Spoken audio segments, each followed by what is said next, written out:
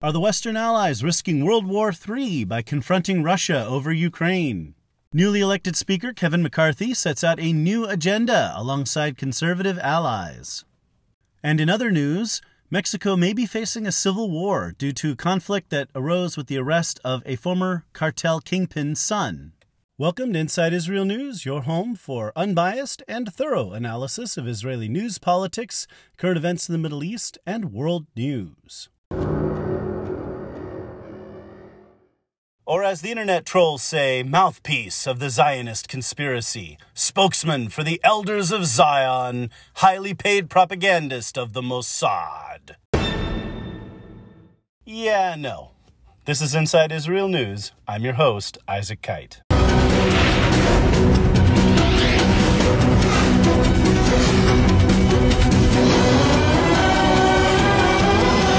Welcome back, Insiders. This is a world news report.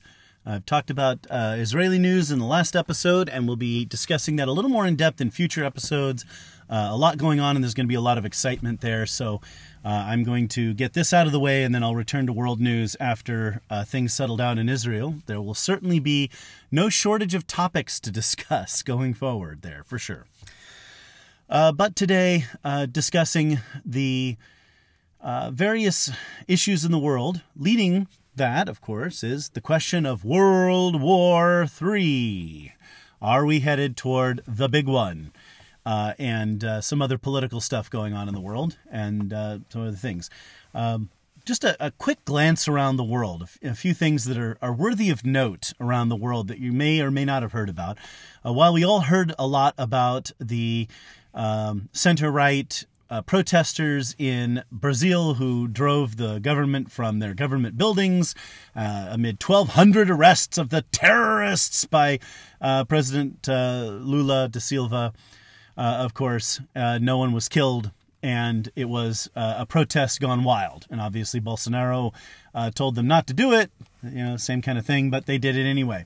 But, anyone who protests is a terrorist in these countries. When you protest the establishment, you're a terrorist. Meanwhile, in Peru, nearly 50 people have been killed in riots and demonstrations by radical left groups there, and no one knows anything about it. If you watch the U.S. media, it's not happening, right? But it's left-wing protesters there. Nearly 50 people have died, right? Compared to what just happened in Brazil, that is a much more serious issue. And obviously, I'll be talking a little bit about Mexico soon. But those are some of the things going on right here in the Americas that are troubling, right? We have some serious problems with some very corrupt governments in the one instance, in the case of Brazil. And then over in Peru, the government trying to protect the country from dangerous radical leftists who want to destroy those countries. I mean, the guys like Correa and Chavez and now Maduro, these guys are, they're destroying their countries. I mean, people in Venezuela are starving to death. The economy in Ecuador has been destroyed. These are unfortunate things that happen. It's terrible that these things happen to these people. But, it's a sad struggle. What can you do? But I want to make sure everybody knows about it. I'll obviously be discussing Mexico in a little bit. Political news in the U.S. has been interesting. Joe Biden being caught with classified documents. When a handful of classified documents were found in Donald Trump's house, those could be photographed, and those photographs could be spread all over the place. And that was treason, literally treason. He should have been strung up, and it was awful, and it was the worst thing that had ever happened. Because no president has ever had. No former president has ever had classified documents. Actually, all of them have. And so, like with the former presidents, the National Archives will occasionally request some of those documents, and President Trump handed them over voluntarily, and like every other president. And then the FBI did some dumb raid and, found a handful of things that had really no relevance to anything. Well, now classified documents have been found at various offices and garages and what have you, associated with then Vice President Joe Biden. And the problem here is, while the president has the power to declassify documents, the vice president doesn't. So what in the world was the vice president doing with these documents? And he didn't have the he didn't have the power to declassify them or anything. So it's kind of messy. Talk about being caught with your pants down. Of course, these documents were found before the midterm elections, and we're only hearing about it months later, naturally, because of course these things couldn't be reported at a time when it might do any kind of political injury to the left, right? And Joe Biden visits the border and just kind of does an airport visit and in and out, and does absolutely nothing of any kind of interest there. But meanwhile, 800 people a year are dying along our border. That's not to mention all the fentanyl that's killing Americans, our young people right here in the U.S. And I'm not even going to talk about the vast degree of abuse and maltreatment. Ted Cruz just did an episode on The Verdict, excellent episode, I highly recommend, about the border. And he goes over in great detail all of the horrors that are going on down there that could be prevented if the United States would just enforce the laws, which, of course, Biden and the Democrats have not done. So there you go. Now you're hearing some of the political news that you wouldn't normally hear if you were listening to the mainstream media and world news around. Kevin McCarthy, recently elected speaker. I talked a little bit about the speaker election in the last episode and how it was similar to coalition building policies, practices in multi-party proportional systems. And now we're seeing the fruits of that. The House has passed a new set of rules that have restored debate and discussion and the ability to offer amendments on the floor and the ability to for an individual member to call for a motion to vacate the chair, which is basically a vote of confidence against the Speaker. And the Speaker of the House is the closest thing we have to a prime minister in America. And while that office really only pertains to the House of Representatives, there's no administrative or executive authority attached to it like there is in a parliamentary system. The fact is the Speaker does a lot. It has a lot of say in how the agenda is set in the House. And since John Boehner, through Paul Ryan and, of course, Nancy Pelosi, the Speaker's office has just been getting more and more powerful. And with the COVID thing and the proxy voting, it just got to being where the Speaker dictated to the House what the House was going to do and presented bills to the House at the last minute that no one had read, and they just had to vote up and down on them. Well, those days are gone. So the House of Representatives is finally going to do its job. They have to be there in person to vote and be counted as voting, and they're going to be able to debate measures, debate bills, have time to read them, and be able to offer amendments. The House of Representatives is actually going to be a legislative body once again, not the dictatorship of the Speaker. So I, for one, am really excited about that, and I'm proud of the conservative members who did not feel comfortable with the situation as they came into the House and drew out the election of the Speaker for 14 ballots before electing him on the 15th, because they wanted to make sure that they were heard, and that's how we do things. That's democracy. That's politics. That's the dirty, messy business of lawmaking, right? And it's a beautiful thing to watch and behold. The more chaotic, the more messy it is, the better for the American people. Because when things are very orderly, it's easy for the people who are with the woke hive mind to be monolithic, to have an easy time electing leaders and all band together around this agenda or this item or this person or what have you, because they're all on one track, right? They don't care about free speech. They don't care about democracy. They just want to win. They want power. The power to them. You have to do things their way. Use pronouns that they say. You're only allowed to say what they say you're allowed to say. You're not allowed to disagree with them at all, right? They should be able to shove legislation down your throat, right, and force you to adopt it. Look the other way while all kinds of abuses are committed by the government. Not anymore. So the House has already voted to get rid of the 87,000 new IRS agents. Unfortunately, that's not going to get rid of them, in fact, because the Senate has to concur. But that's an interesting starting point for negotiations with the Senate over future spending.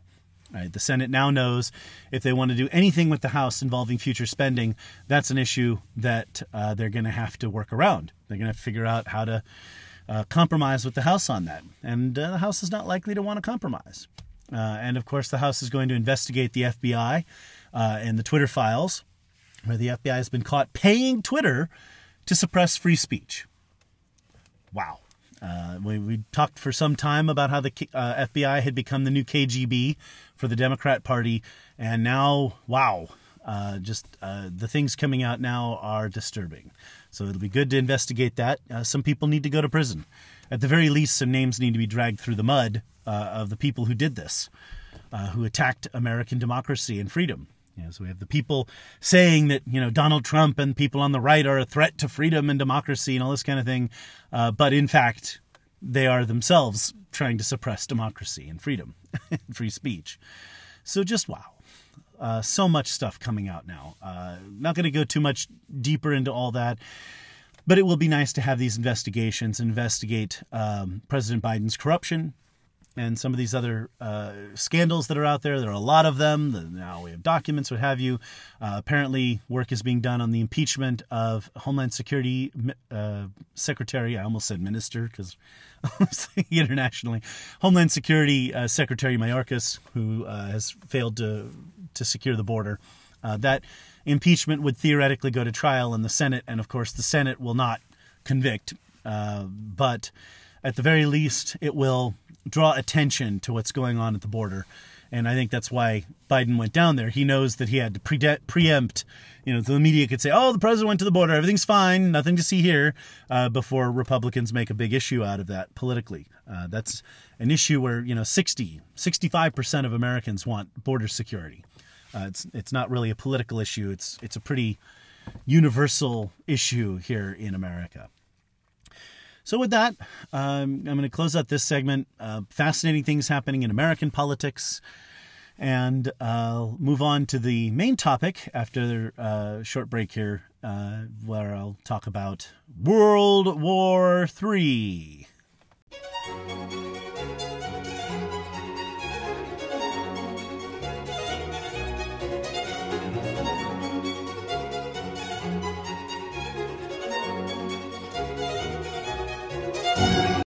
Back during the War on Terror, as that was still raging, a lot of people were really caught up in that particular issue going on.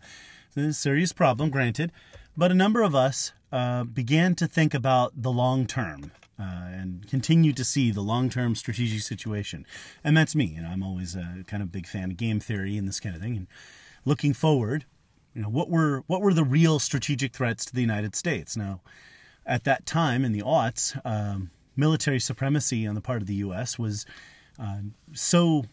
it was so great there wasn't really a question of any possible major serious confrontation. But the scenario remained that if, one, this is kind of like a logic, if this, then that, right? And if, one, the U.S. military continued to atrophy and decline and was not modernized with advanced weaponry and kept up, right? If the U.S. military was allowed to weaken and decline, and two, countries like Russia and China continued to gain technological advances toward approximate military parity, and then what followed from that was a very serious threat of a nightmare World War III scenario that I'm going to call the four-party attack.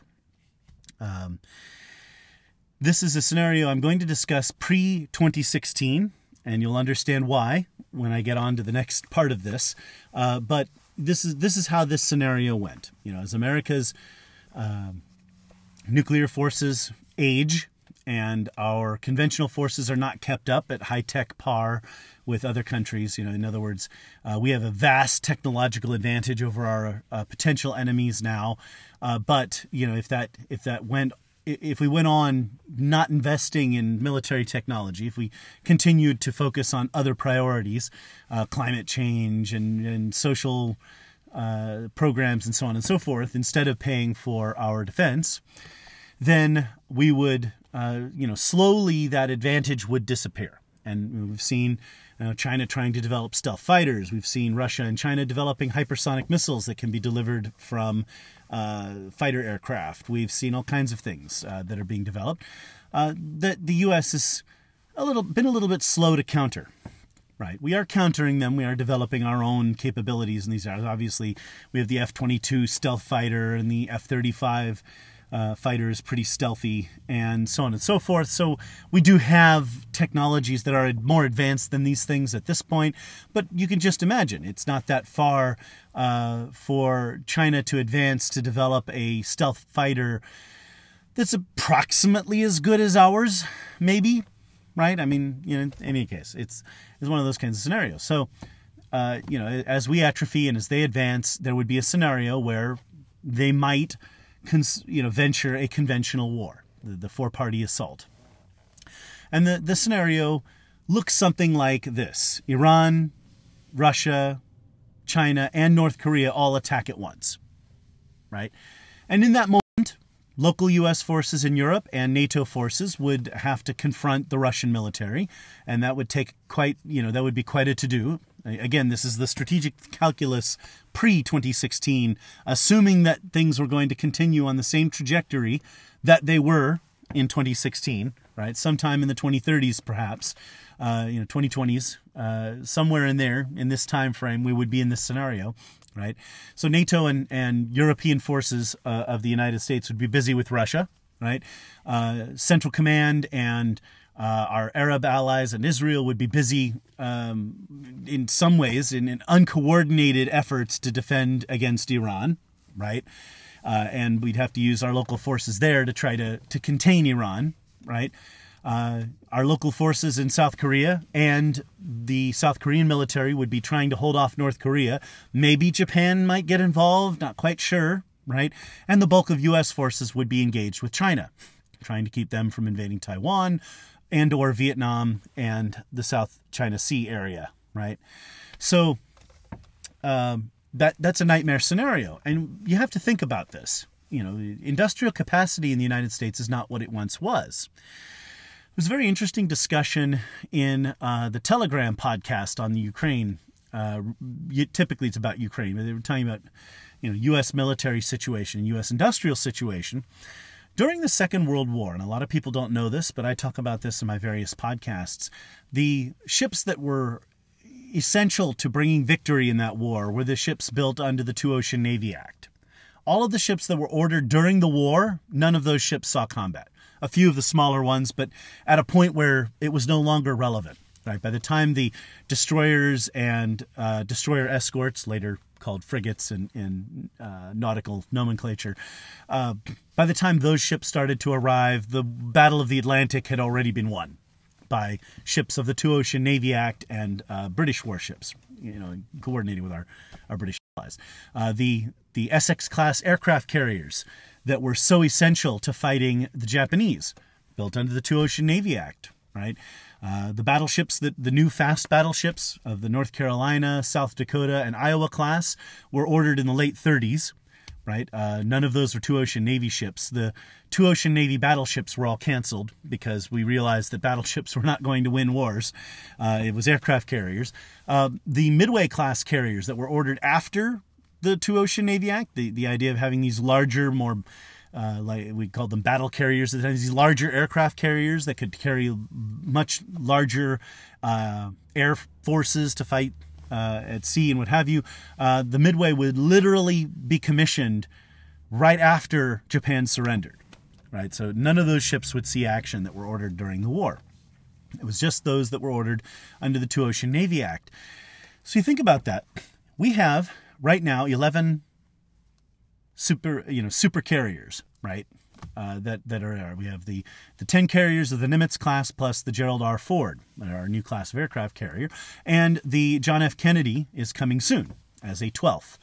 The Nimitz, the Eisenhower, the two oldest of our Nimitz class carriers are aging and really need to be decommissioned and replaced, but they are still in service. And we have plans to build the USS Enterprise in circa 2030, which will help to replace the Nimitz. And then after that, two more Ford-class carriers, the Dory Miller, named after a Pearl Harbor hero, the African-American gentleman who grabbed hold of a machine gun and downed a number of Zeros during the attack on Pearl Harbor. Great American, great name for an aircraft carrier, and an as-yet unnamed fifth Ford-class carrier. But remember that these Ford-class carriers cost $13 billion, and they take 5 or 6 years to build. I mean, right now, the Dory Miller and its sister ship, parts on that are on order. We're starting to get, we have to order the reactors, we have to order all this stuff up front. And there's considerable cost savings ordering 2 at once. But again, those are circa 2035, 2040, right? If we had to replace the 12 aircraft carriers in our fleet right now, given our current industrial capacity, it would take 50 years. A war can be fought in less than a day with modern technology, right? The critical battle.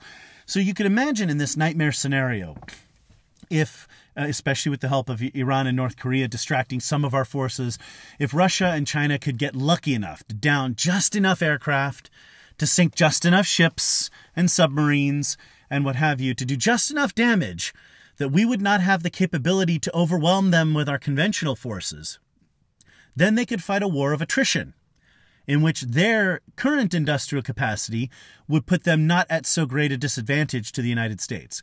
And we're starting to see a little bit of this in the current conflict with Russia. Who can build more artillery shells? Who can build rockets? Who can build munitions? Who can arm and clothe and feed soldiers? These become big long-term questions. And if in an initial confrontation with the four-party assault, America was taken by surprise, and our allies perhaps taken by surprise, or at least, if serious blows were dealt early on, right? We've had the sort of Tom Clancy scenario of a carrier task force being hit by a nuke, which would neutralize the carrier and a number of its escorting ships.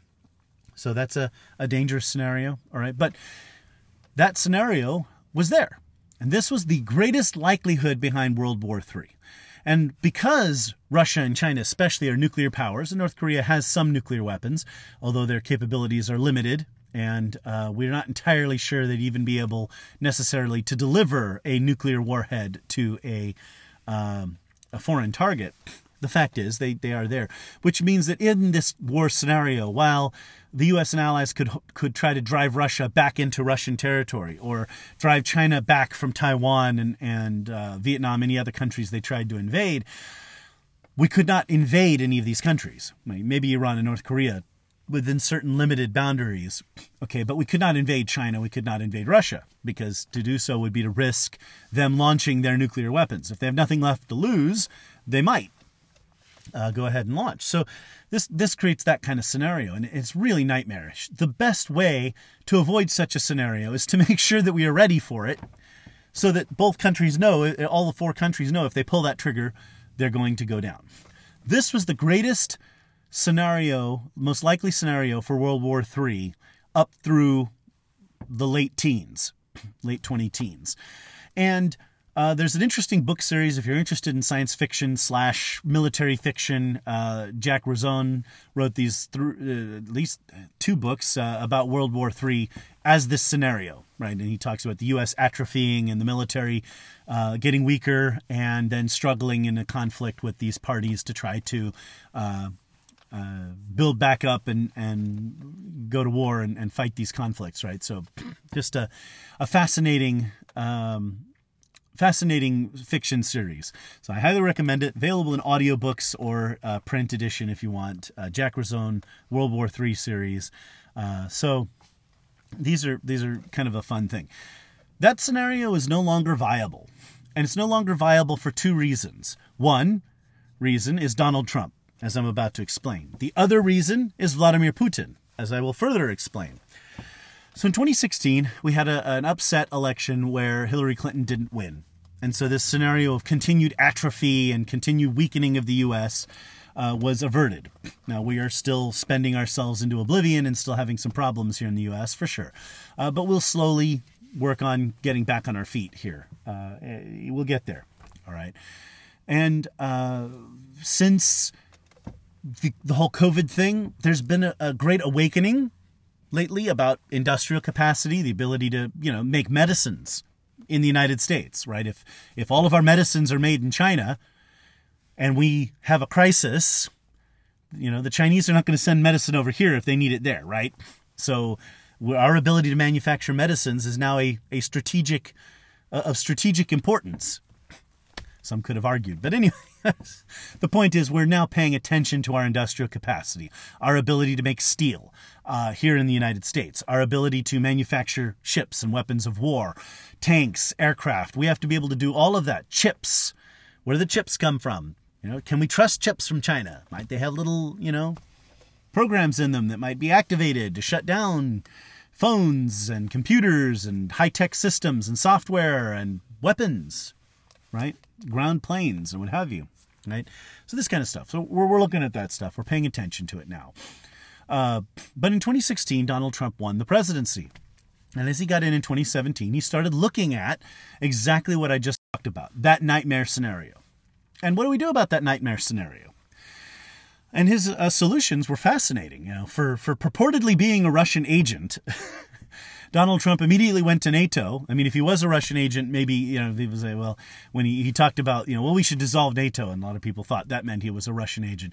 I agreed with him. I've told you before on the podcast that I opposed NATO's existence right up until maybe the Second Chechen War kind of made me rethink that position a little bit. But right up until the invasion of Georgia in 2008, I thought NATO was an antique and could be gotten rid of, and that the U.S. would be better having direct relationships with Eastern European countries in terms of building up their defenses, which I called, to encircle the Russian bear, an article I wrote back in those days. Well, in any case, we have NATO, and it needs to stay. And so Trump talked about NATO's dissolution, and NATO allies got to be worried about that. And so he really was, as a negotiating tactic, a brilliant tactic, because, he goes over to visit Europe and the NATO allies are all, concerned about, oh my God, the U.S. is going to pull troops out of Europe and is going to, NATO is going to be weakened. And he's talking about dissolving NATO. And so for the first time in recent history, Germany, France, the UK started increasing defense spending. Now, it's great when you've got Uncle Sam to foot your defense bill for you and provide your security, but now Uncle Sam wants a little something in return. Now NATO's paying their bills, and our allies are starting to do their job, do their part. President Trump warned European leaders about their climate change policies and making themselves more reliant on Russian gas and Russian energy. Germany shutting down its nuclear plants, shutting down its coal plants, and in exchange for relying more heavily on Russian gas was a bad idea. Right? Ted Cruz introduced a bill in the Senate to impose sanctions on the Nord Stream 2 pipeline, which he feared would allow Russia to complete its invasion of Ukraine. And indeed, Vladimir Putin made no moves on Ukraine as long as those sanctions were in place. Obviously, Biden got rid of those as soon as he lifted the sanctions as soon as he came to office. So that created that problem there. Anyway, so natural gas exports from the U.S.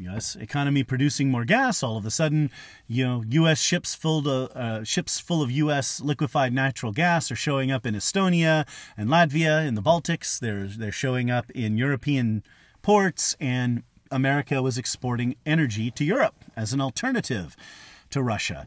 So that really put Russia in a weak situation right there. Kind of knocked them back on their heels.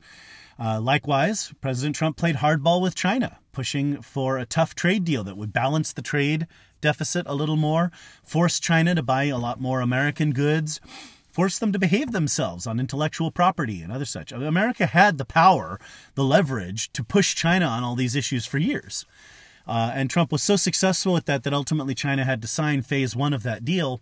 And since Biden came to office, he's kind of been stuck with it because the tech companies and a lot of other curiously left-wing interest groups. So Donald Trump wasn't, that woke. He wasn't that tribal. He saw that, even though Silicon Valley didn't like Trump, America needed that economic powerhouse, and letting China run rampant roughshod over them, is not good. So anyway, Biden's largely had to pursue the same policy with China quietly, but the same policy. And COVID, of course, like I said, doubled down on that. We can't be manufacturing medicines and critical strategic technologies in China when that could be threatened, that could threaten the security of the U.S. in the future. Anyway, so playing hardball with the two big threats, right? Now, shortly thereafter, President Trump worked with Israel and the UAE and Bahrain, and here we have the Abraham Accords. Right now, Israel is making friends, normalizing relations with Arab countries. And while the Saudis haven't joined that, the Saudis, certainly this would not have happened without the Saudis assenting to it, right? And the Saudis have since then, said that they'll allow Israel to use their airspace for civilian overflight, which strongly implies that military overflights to bomb Iran might be in the future. And there's increasing talk today, of course, of Saudi Arabia normalizing relations with Israel. So it's not out there. It's not an impossible scenario. But the point is, Egypt, Israel, Saudi Arabia, the Gulf states are slowly coming together in a coordinated effort that will allow them to defend against Iran, which means that local U.S. forces and the coordinated efforts of our allies in the Middle East, Israeli and Arab alike, could contain Iran. That would free up U.S. forces in the area if they were needed elsewhere, say China, right? Which is a problem for the Chinese, because now Iran would no longer be able to hold down the amount of U.S. forces that they would have to hold down to make the nightmare four-party assault scenario viable. And when it comes to North Korea, not only does U.S. have local forces in South Korea that could help the South Koreans fight North Korea, but Japan has now clarified that they consider defending South Korea to be part of Japan's self-defense, that they consider North Korea a threat to Japanese interests. And so now the Japanese self-defense forces and the Republic of Korea forces, or ROK forces as we call them, R-O-K, right? ROK, Republic of Korea, would be able to take out, again, with the help of local U.S. forces, would be able to contain North Korea and perhaps defeat them.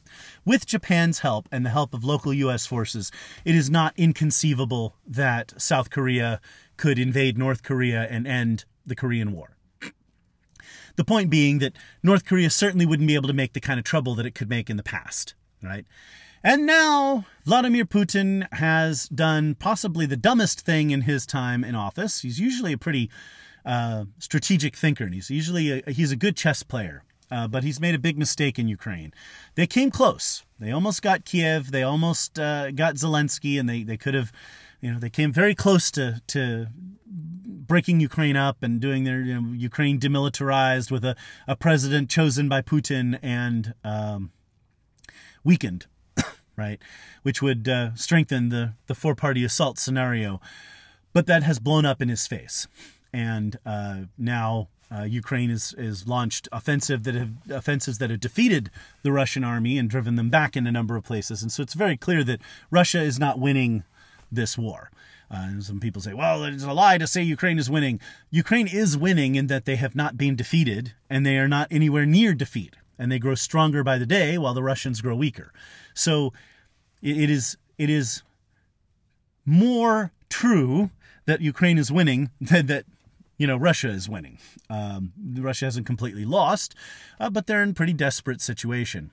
And the situation is very dangerous. It certainly looks a lot better for Ukraine than it does for Russia at this point. But the Russian military has proven itself inept at fighting conventional wars. It has proven that its technology is not very effective. Their fifth-gen fighters can barely fly. Their weapon systems are not very good. All of their high-tech weapons that were supposed to be bringing technological parity have proven to be not so effective. And obviously the Chinese are watching all of this, and the Chinese military is completely untried. China hasn't fought a war since it fought Vietnam in 1979, and the only war that China has come near winning in recent years, in recent centuries plural, was in Korea, where they just sent millions and millions of men, most of them defectors from the Chinese nationalists, to die in a meat grinder against the U.S., which the U.S. was able to fend off, and that's why South Korea is still free. But, China's in a very awkward situation. So now, if we had this four-party assault scenario, Russia could not participate at the moment. And even if there were some kind of ceasefire in Ukraine and the war ended tomorrow and they just decided to leave the battle lines where they are now and go home, Russia would not be in a position to pose any kind of serious conventional threat for decades. I mean, the Russian economy is, if the war ended tomorrow, the Russian economy would need 10 to 15 years to recover before Russia could afford to invest in developing a better military, right? And that basically neutralizes Russia. So now China stands alone in this scenario. We can contain Iran without major U.S. forces. We can contain and perhaps defeat North Korea without significant U.S. forces, and that allows us to focus on China. NATO and U.S. forces could focus our energy on China in a way that that scenario could not happen. So when people come at me like, we're risking war with Russia by helping Ukraine, you have to argue with them. First of all, we do understand basic morality, right? It is Russia that invaded Ukraine. It is Putin who is threatening war. Putin is the one risking war, right? It's not good for us. A nuclear exchange would not be good for us, but it would be worse for Putin. There's a greater likelihood that we would be able to recover than that Russia would. Russia would be dead, right? And I'm about to get into why Russia is already dead here in just a minute. But in any case, this scenario is no longer viable, right? We are in a situation now where any such conflict would be a big problem for China.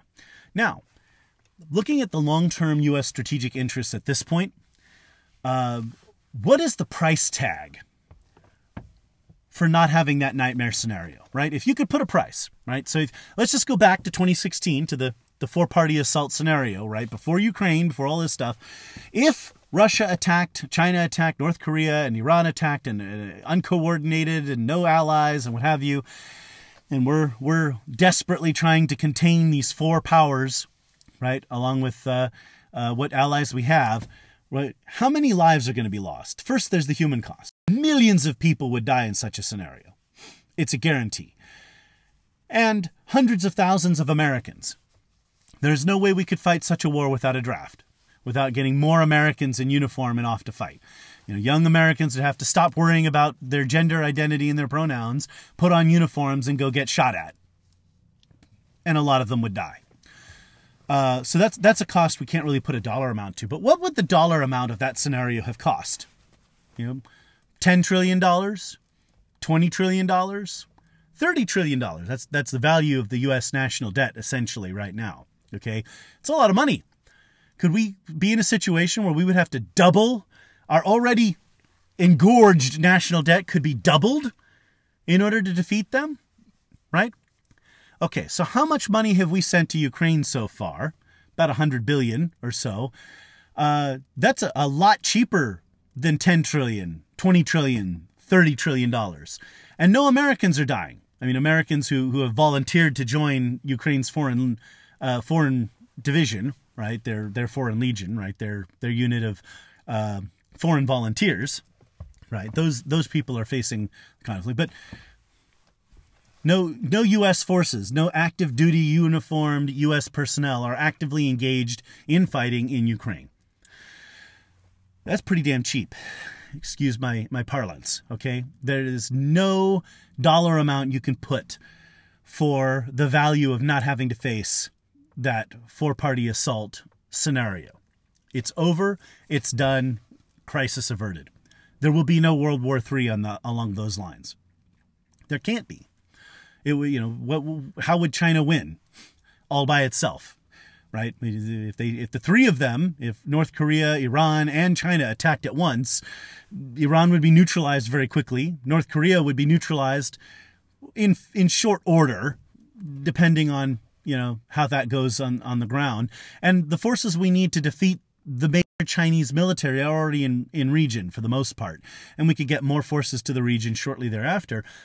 It would take a long time, and China would have to be lucky on their dice rolls every single time. They'd have to hit 12 every time on every single little thing. And as we've seen in war, going back to World War II, a lot of those dice rolls don't pan out. The U.S. made a few dice rolls that didn't pan out. The Japanese made a lot of dice rolls that really didn't come out well for them. At Midway, all the luck. The U.S. had all the luck. in terms of timing, the launching or failure to launch of scout aircraft and all this kind of thing that brought U.S. dive bombers over the Japanese aircraft carriers at just the time when they were refueling and rearming aircraft below decks so that we could hit them without the Japanese being able to launch an attack at U.S. forces. I mean, all the luck was on our side right there. Okay? You don't get dice rolls like that very often. At the Battle of the Bulge, where German forces launched an offensive toward Antwerp in December of 1944, a lot of the luck early on was on the German side. The U.S. hadn't quite prepared for the possibility of an attack. No one thought the attack would come. No one saw the German buildup. By the time they figured out the Germans were about to attack, it was almost too late. Our forces at Bastogne were besieged. It was a mess, all right? Thankfully, we had George S. Patton, who saw what was going on and immediately marched his army hundreds of miles north and hit the Germans in the flank and put an end to that. But again, a lot of the dice rolls went Germany's way there. And we were fortunate that we had the logistical power and Patton's aggressive, let's say his aggressive attitudes on war, his philosophy of fighting war that brought us victory there. Okay, China's not going to get all the dice rolls. They might get one or two. They might be able to knock out a carrier task force, maybe. But the dice roll that would have them take out two, that's a long shot. Let alone 5 or 6. I mean, that's just not going to happen. Okay, so that scenario has been averted. Whatever the cost is for averting that scenario is worth it. All right, we are going to have to spend $350 billion and possibly more to rebuild our nuclear weapons systems. Right, we have ancient ICBMs that are Minuteman IIIs developed back in the 70s. They use 5¼ inch floppy disks. I'm old enough to remember these things from the 80s. You guys remember these? Anybody in the audience remember these things? You had to slide this big 5-inch disc and it actually flopped. It was actually floppy into a drive. And be careful not to rip or tear anything. Anyway, those were the computers that control them. Still use those kinds of systems, and we had old submarines from the 80s and 90s that are not getting any younger, carrying our ballistic missiles. Bombers like the B-52. The last B-52 to roll out of a Boeing plant was in 1962. We've got B-52s out there where the grandpa, his son and his grandson all fly the same airframe, the same plane. So we needed to rebuild these. So now we have the Columbia-class submarine. We have the B-21 Raider stealth bomber. It is a new generation of stealth bomber over and above the B-2 Spirit. And we're getting a new ground-based strategic deterrent or intercontinental ballistic missile, the Sentinel missile, right? So that's costing a lot of money. That's $350 billion, but it's not trillions, and it's not a cost in human lives, that would have to be spent. And me, I have 5 sons, some of whom are teenagers now and are headed toward adulthood. I have a lot to lose, potentially, in such a conflict scenario in the years to come. So I, for one, am really grateful. So when people talk about, well, what's the cost of the Ukraine war?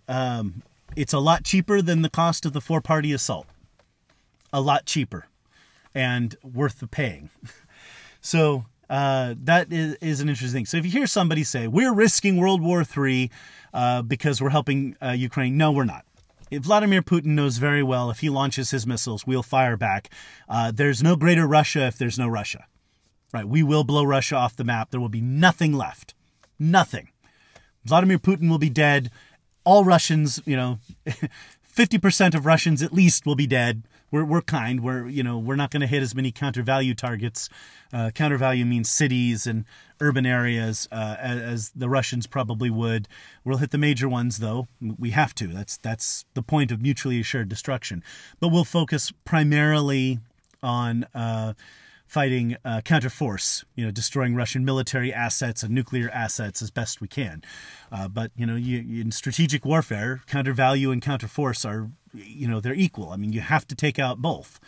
Otherwise, you don't deter, the threat isn't a credible deterrent unless you're willing to do both.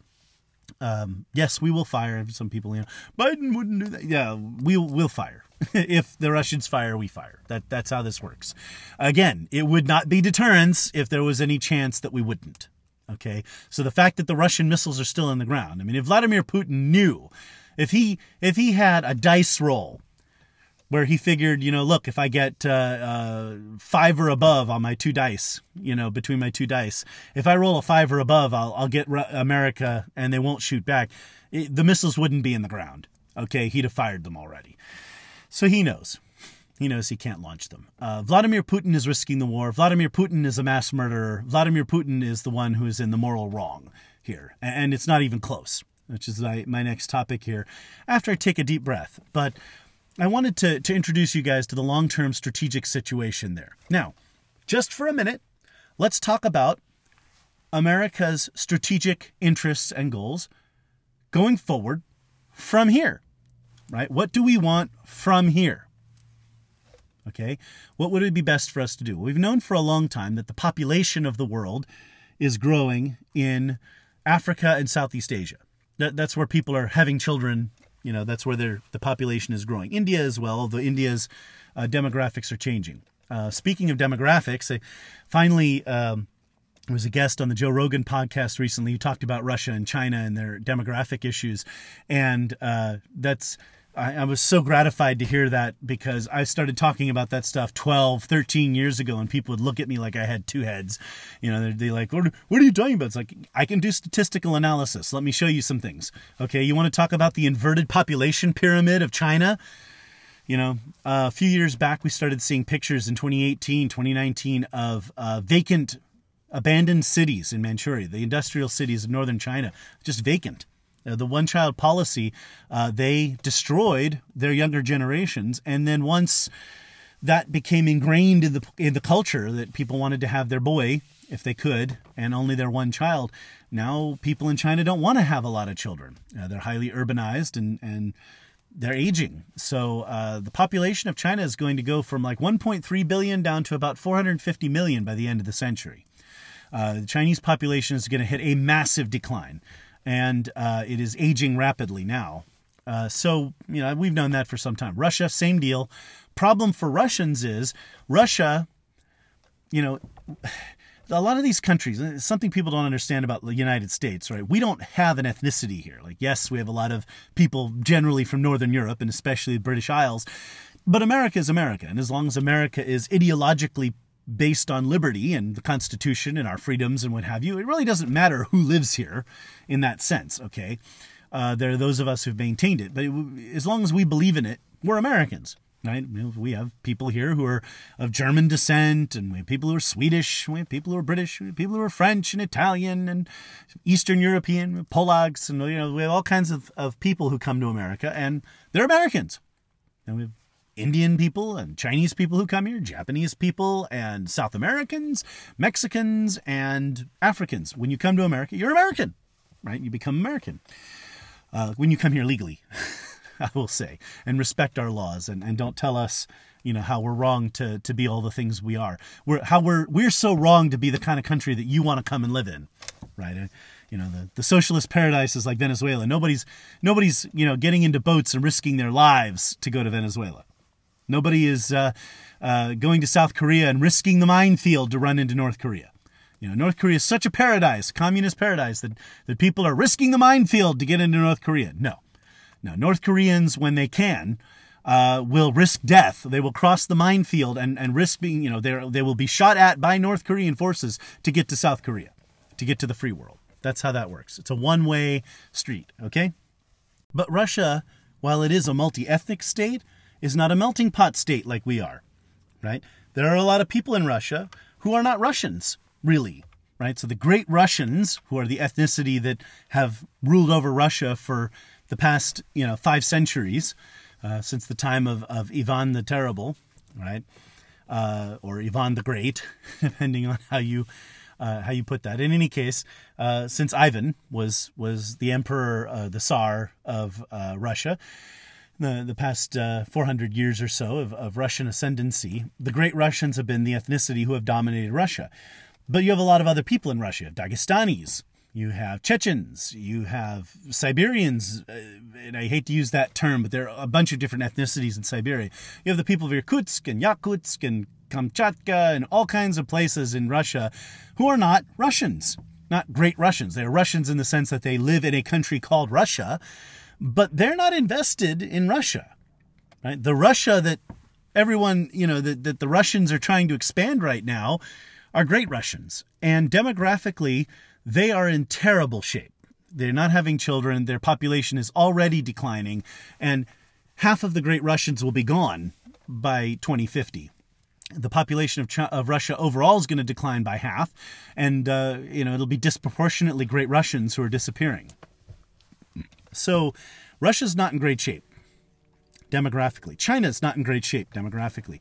Iran has a large population of young people, but their problem demographically is that while they have a large population of young people, those young people are not having children like previous generations did, but those young people overwhelmingly want freedom. Like, they don't support the tyrannical regime. So we'll have more on that in the future. So, they have more young people, but those young people don't necessarily support the tyrannical clerical government. And North Korea, we don't know a lot about its North Korean demographics. What we know from the people who've defected is that people in North Korea are poor, starving, in very terrible health. These people come across, and we have to treat them for very basic parasites and illnesses that no one in the Western world has, because we have basic medicines. In any case, the people of North Korea are poor and starving and in terrible shape. So we can't imagine that they're very excited to have large numbers of children and large families, right? Those who are having children and families are almost certainly the people who are, part of the so-called North Korean middle class, or elite, if you will. And those are going to be the people who are kissing up to Kim Jong-un and the regime the most. So demographically speaking, they're in deep trouble. Europe is also in deep trouble too. I don't know. Europe is dying. Okay. America could turn our demographic situation around, and it's starting to look like that's going to happen. Gen Z has figured out that everything's messed up. They can't, most people I know in Gen Z cannot remember a living relative who had a functional relationship, marital relationship. And they realize that there are a lot of problems with families and what have you, and they want to change that. That's the motivation. It's been my experience with them. We're starting to see some statistics and some numbers that are showing that Gen Z is moving in a more conservative lifestyle direction, I'll just say. And I think you're going to start seeing more backsides in pews and in churches and synagogues. I think we're going to see more people showing up to shul and to church and starting to, ask what are some of the more important moral questions in life, and seek answers from more traditional sources. But we'll see. In any case, we can turn things around. Europe cannot. Europe is already dead. Britain maybe a little bit. They can stave it off longer, but European populations, especially in Germany, that demographically native Germans are just not having a lot of children. After the Second World War, Germany did not undergo a population boom. I mean, neither did Japan. The difference is the Japanese don't take in immigrants, so Japan's population is declining rapidly. What the news is with China, and the reason Joe Rogan's podcast is on there, China's been fudging their demographic numbers for a lot of years. So I thought that was kind of funny, because here I'm pointing out that, 13 years ago, I was looking at falsified Chinese demographics and realizing, along with a lot of other people, I'm not going to take the credit myself, but I was looking at a lot of other people's numbers and various strategic analyses and what have you. And I saw this disaster looming over China. And meanwhile, today we're like, oh, and they've been fudging those numbers. It's even worse than they say. So when we're seeing ghost towns in Manchuria in the manufacturing centers, I believe it. Now, you can go to certain cities in America at certain hours and take pictures where there aren't a lot of people on the streets. And I'll give you that. But if you take a number of pictures that show dilapidated buildings and people, gone, I mean, like if you go to downtown Detroit and take pictures down there, and I know because I have, by the way, you see buildings that are falling apart. I saw a library with the books just laying all over the floor, and the roof had caved in. Just terrible dilapidation. You can see a ghost town. and you know it's a ghost town. So when we were seeing those a few years ago, we knew China was in bad shape. Also, because the Chinese locked down so severely, Chinese people have not been exposed to the coronavirus, and so they have no herd immunity. Tests have found that in the West, because especially in places where we did not lock down as much, the virus went around, people got it, they got immunities, and they were not as susceptible to new strains and new variants and what have you. And the mortality of the virus at its highest was like 0.2%, now down from that. Question, do vaccines work? The vaccines were intended to strengthen the immune system against the illness, not necessarily prevent you from getting it. The jury's out on that. But, I mean, it doesn't seem like the vaccines were ever really necessary or helpful. I don't see any data that shows that. In any case, the Chinese have been locking people in their homes. So China, people haven't been able to get around because of the tyrannical nature of their government. And so they're 3 years on from this crisis, still fighting this, wave after wave of the virus.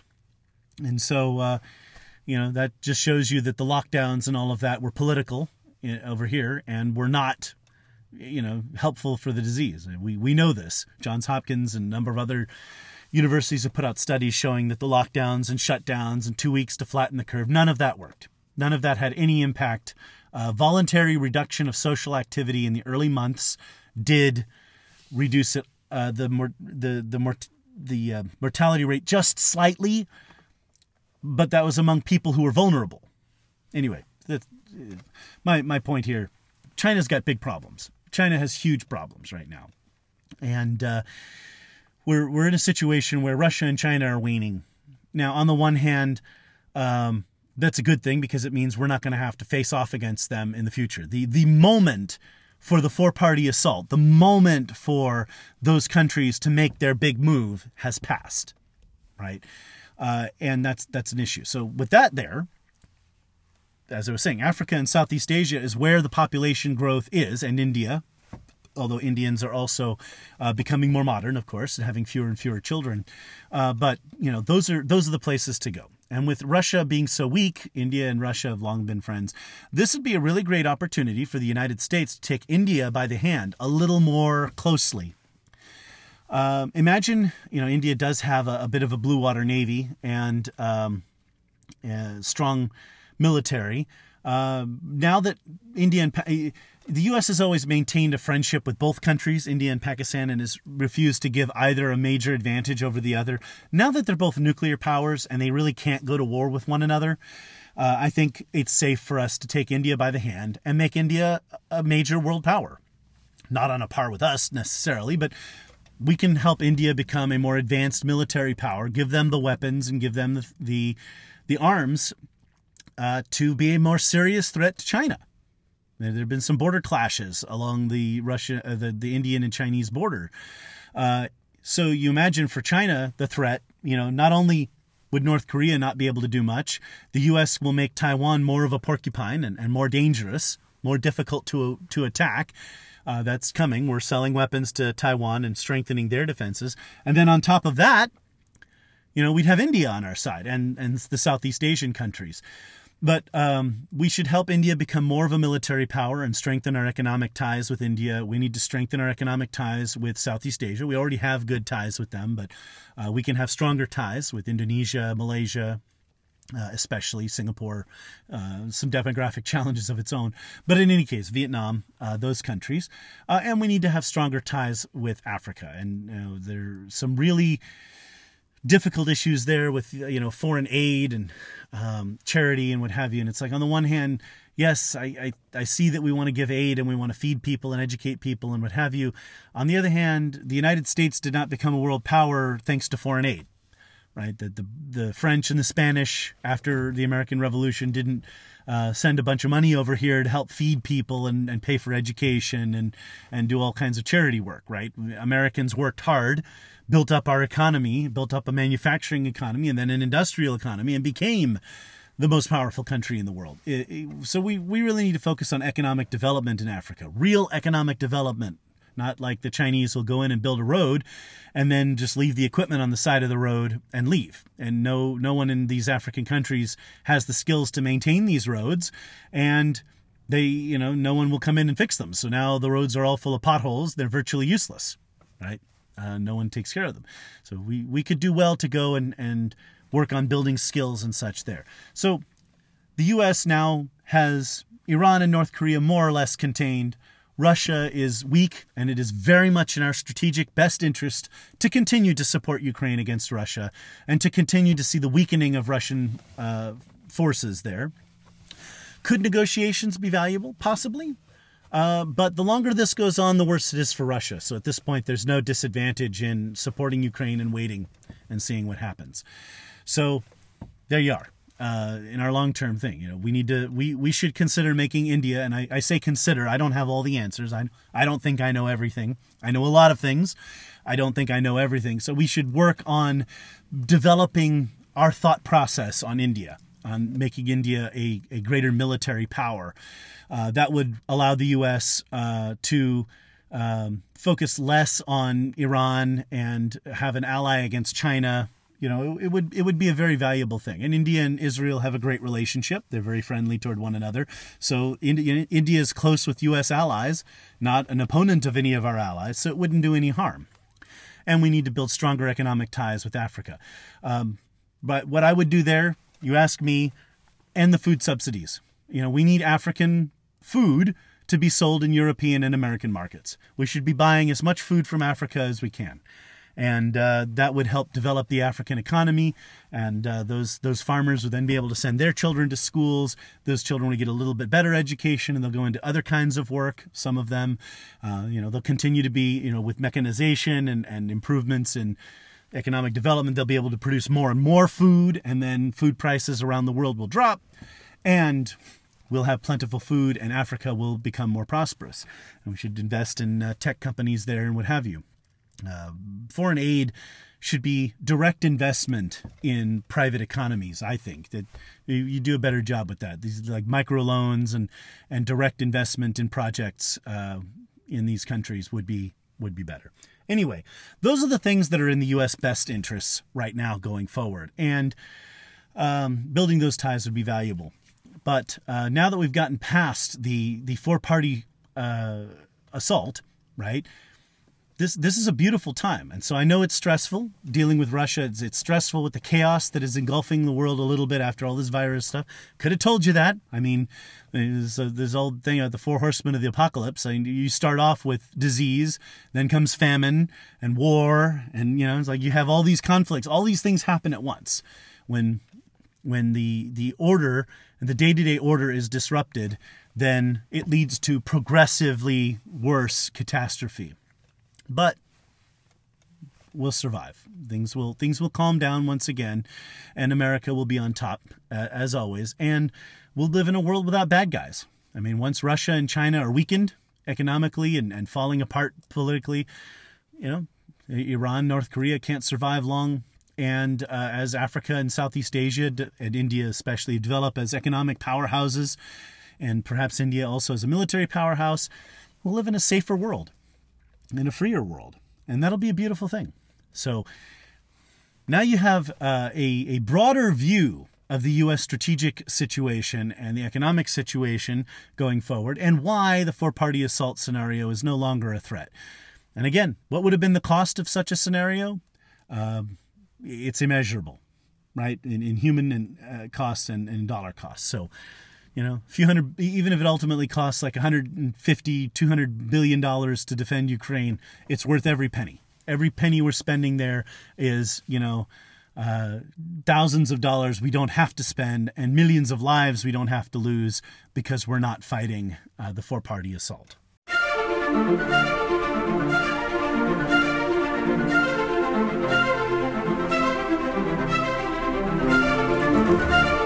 And now in other news segment. In Other News is a Facebook page that publishes the news stories that don't make the American news, stories all around the world. Another news story today is about Mexico. Terrible tragedy going on there. Son of a former drug kingpin arrested, and the cartels are on the attack.